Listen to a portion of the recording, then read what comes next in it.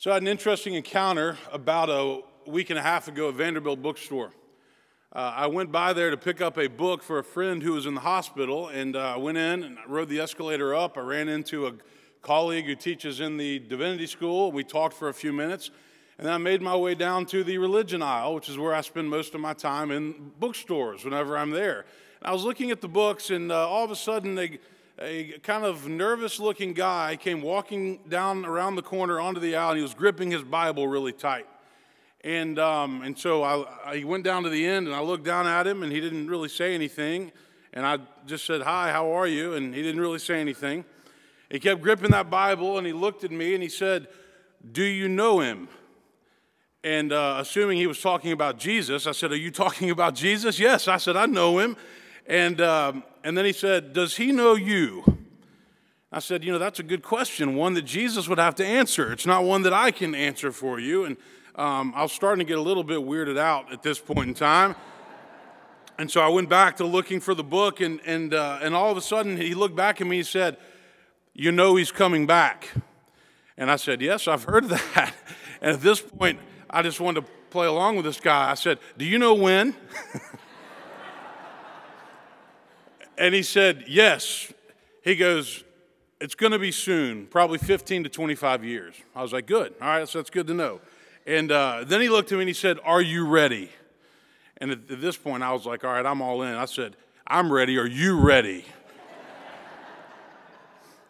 And he said, "Oh, yeah, I'm ready. I'm ready." Well, about this time, I figured it was time to wind down my book search. I was ready to leave. And so I went downstairs. I paid for my book, and I looked over my shoulder, and here comes my buddy down the escalator holding his Bible, staring right at me. And I was like, all right. So I waited for him to leave first, counted to 100, and then I left. It was one of those encounters that is just bizarre, right? But I kept thinking about one question that he asked me. The question was, "Do you know him?" Because I think that's the question that John is after in his gospel. Do you know him? Not have you heard of him, not do you know about him, not do you believe in him, but do you know him? And does he make a difference in your life? I think those are questions that need to be on the table as we continue studying John's gospel. Today we're in chapter 5. We've been moving along pretty slowly because John's gospel is dense. There's so much in it. You can't move very fast. But we're told that there's a festival going on in Jerusalem, and Jesus goes there. And by the sheep gate, there is a pool called Bethzatha, which has 5 porticos. And at this pool, there are many people who are there who want to be healed. And so at this pool, you would find the blind and the lame and the paralyzed and all kinds of people seeking to be healed. But there is this one man who John tells us has been sick for 38 years. Not necessarily has he been at the pool for 38 years, but he's been sick for 38 years.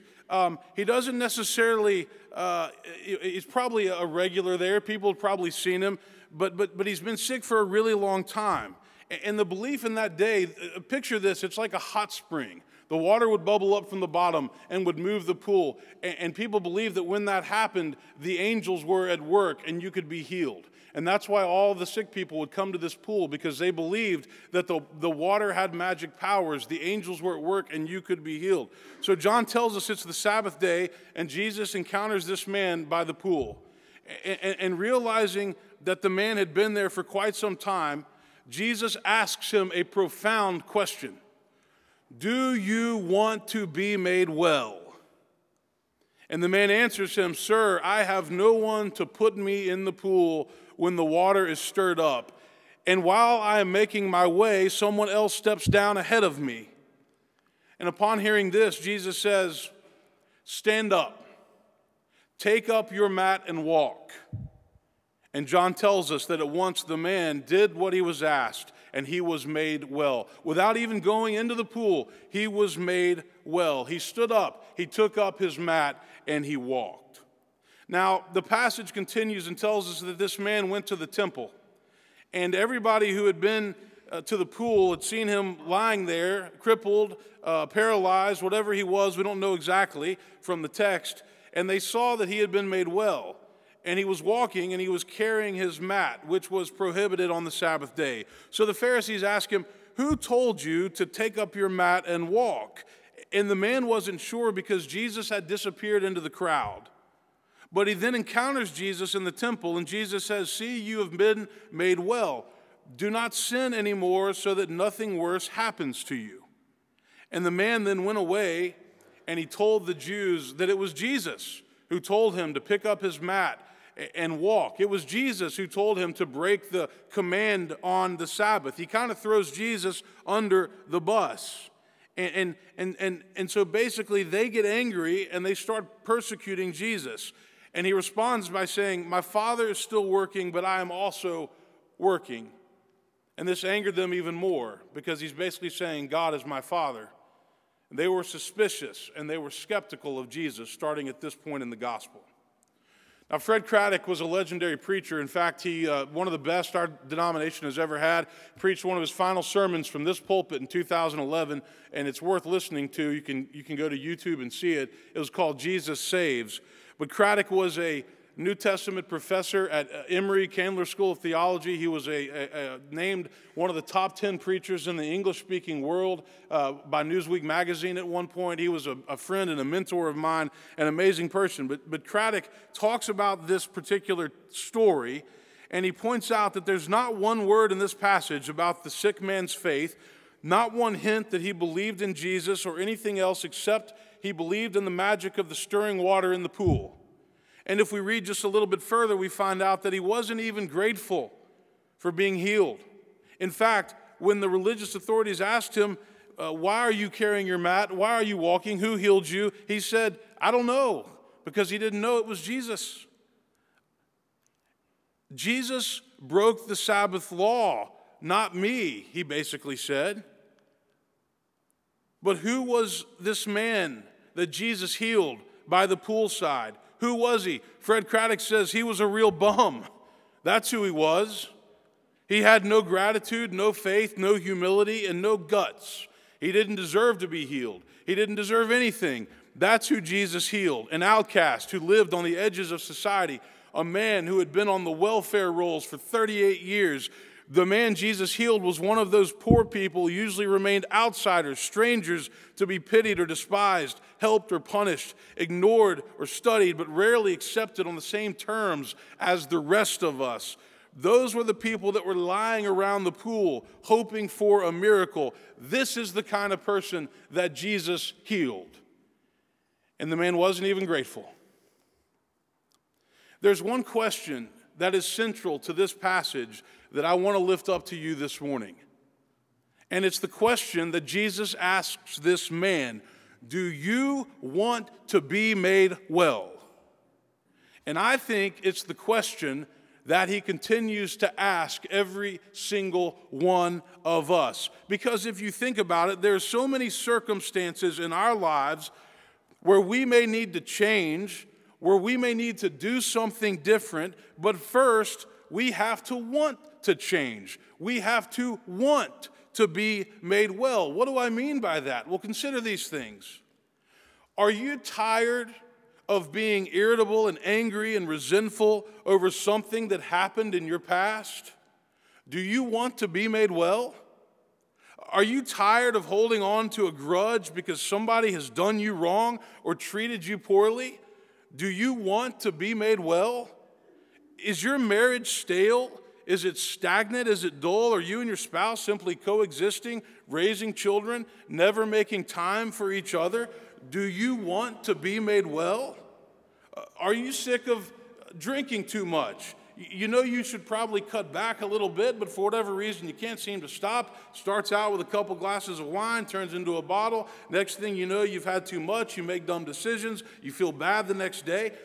Do you want to be made well? Maybe you're sick of financial stress in your family. You keep spending outside of your means and you borrow money to buy things that you really can't afford to keep up with everybody else. Do you want to be made well? Are you sick of not having any friends? Maybe you feel lonely, as though nobody really cares about you, nobody understands you, nobody really gets you. Have you thought about trying to go out and intentionally be a friend to somebody else? Do you want to be made well? Are you sick and tired of the polarization in our country? Are you tired of politics ruining friendships and family relationships? Are you confused as to why there's so much anger and fear in our culture? Why can people not just be civil to each other? Do you want to be a part of the solution? Do you want our country, our nation to be made well so that we can begin to treat each other with respect and civility again? Maybe you're just exhausted because you take on too much.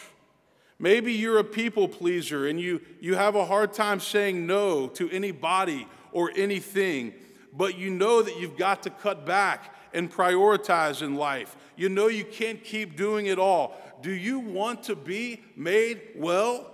This is the question that Jesus asked the man at the pool in Jerusalem, and I think it's the question that he still asks us today. Do you want to be made well? Do you want to change your life or something about your life so that you don't keep doing the same old thing and the same old habits over and over and over again? Well, guess what? You can. And if you're a Christian, then you have to believe that Jesus can help you do that. But first, any of us, all of us, must make up our mind that we want to be better, we want to get better, and we want to actually make some changes. I have the staff read books, and then we talk about them. Some of the books they like, some of the books I know they don't like because they quit reading them, and then they just try to pretend like they've read them. But this one book we've been reading is actually really interesting, and it's called The Happiness Advantage by a Harvard professor named Shawn Achor, A-C-H-O-R. And basically what he talks about in the book is he says, we've got this happiness thing all wrong. He says, most of us think that in life that we need to work hard so that we'll have some success and then we'll be happy. But he says that actually never works. He says what we need to do is find happiness in our lives right now, wherever we are, whatever we're doing. Then we need to work hard, and then we'll have success, and then we can experience even more happiness. So Achor says we don't need to fall victim to that I'll be happy when mindset that human beings often do. That I'll be happy when I go to college. I'll be happy when I get a job. I'll be happy when I'm making more money. I'll be happy when I get married. I'll be happy when I have children. I'll be happy once my children grow up and leave the house. I'll be happy when I retire. We all do that. I'll be happy when. But what Achor says is if you're not happy right now, if you haven't found a peace of mind, a peace of heart where you are right now, chances are whenever you get to where you want to go, you're not going to be happy then either. He says, no, find your happiness, find your meaning right now, and that will open the door to many more possibilities that will lead to even more happiness down the road. And so what he does in this book, and I find this book so relevant to this question that Jesus asked, do you want to be made well? He gives 7 principles for how we can reset our happiness set point in life, and I'm going to leave you with 3 of them. The first principle he shares is called the happiness advantage. And he says positive brains have a biological advantage over brains that are neutral or negative. So basically, this principle teaches us how to retrain our brains to capitalize on positivity and improve our productivity and our performance. So what he says is that there are specific things that you can do in your life, starting today, starting tomorrow, to reset your happiness set point. What are those things? Meditation and prayer. Take just 5 minutes to be still, to be quiet, to read scripture, to reflect, to pray. Find something to look forward to. Perhaps the most enjoyable part of an activity or a trip is the anticipation. So plan something, an outing, a trip, a family activity, something you will enjoy. Commit conscious acts of kindness. Go out of your way to help somebody, either somebody you know or a perfect stranger. And that will make a big difference in their life and in yours. He says, infuse positivity into your surroundings. Compliment something. Encourage somebody. Don't just be negative and cynical. Nobody wants to be around a negative, cynical person all the time. They suck the energy out of life. Exercise. There's always been a physiological connection between your mental and your physical health. So just going for walks makes a difference. And then he says, spend money, but not on stuff, spend it on experiences. Spend it on trips and outings with your family and your spouse, things that you will enjoy because they will be meaningful. If you can do these things, he says, you will reset your happiness set point. And it doesn't mean you'll be happy all the time, but you'll definitely get to a better place mentally and emotionally. The next principle, and I love this one, he says, fall up. In the midst of defeat, stress, and crisis, our brains map different paths to help us cope. And this principle is not only about finding the mental path that leads us up and out of failure or suffering, but that teaches us to be happier and more successful because of it. So in other words, when you reach a dead end in life, when something happens that you didn't see coming, maybe it's a divorce, maybe you lose your job, maybe it's a health crisis, maybe you've lost a spouse, use that as motivation to begin a new chapter. Grieve, but don't bask in the misery. Let the experience push you forward into a brighter and healthier future. And he gives some examples of real life. He says, Michael Jordan was cut by his high school basketball coach. Walt Disney, get this, was fired by a newspaper editor for not being creative enough.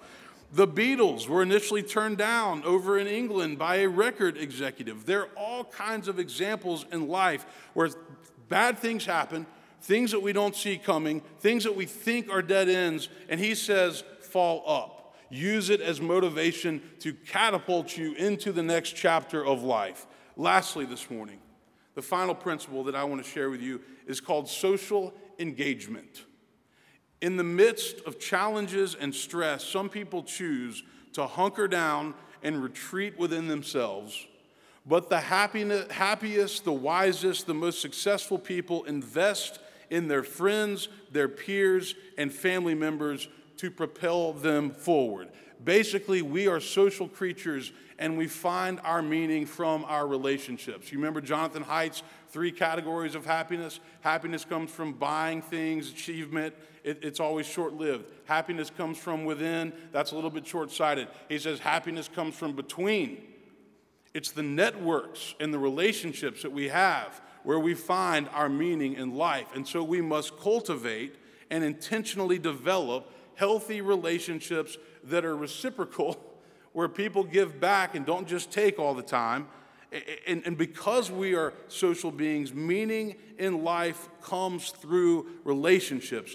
And honestly, that's what the church does so well, I think, is in a world where loneliness and social isolation and social media, which is a lame excuse for a relationship on a screen with somebody across the country, that supplements. There is no replacement for face-to-face time spent with the people that you love. And building your social network is a key to finding happiness in life. Do you want to be made well? Do some of these things, Aker says, and you can answer Jesus' question, yes, I do, and here's how I'm going to do it. Jesus raises this question to the man at the pool, and I remain absolutely convinced that he raises the same question to us today. And the decision that we have to make is, how are we going to answer it? Because you cannot be made well until you make up your mind that you want to be made well. You cannot change something until you make up your mind that something needs to change. And will we do the necessary things to get to a healthier place, to get to a better place, so that we can be made well? One more thought this morning. There's a lot of talk in this passage about Sabbath, and the man gets in trouble for carrying his mat on the Sabbath. There are all kinds of rules about the Sabbath in the Bible, and here's my concern about today. We don't have any rules about the Sabbath. And one of the reasons why people are not well in our culture is because they never observe the Sabbath. Now, this is interesting. I work on the Sabbath, so Sunday's not really my Sabbath day. I have another day off. I see the Haslam family. They're in the football business, you know. They have to work on Sundays. All of us have to find a day of the week. Hopefully it's Sunday, maybe it's another day, where we can take the time to rest, to worship, to be with the people that we love, because we have a culture where people are running themselves into the ground. And it's not healthy. And so Sabbath was a big deal back in the first century, and it should be a much bigger deal today if we want to be made well. Amen.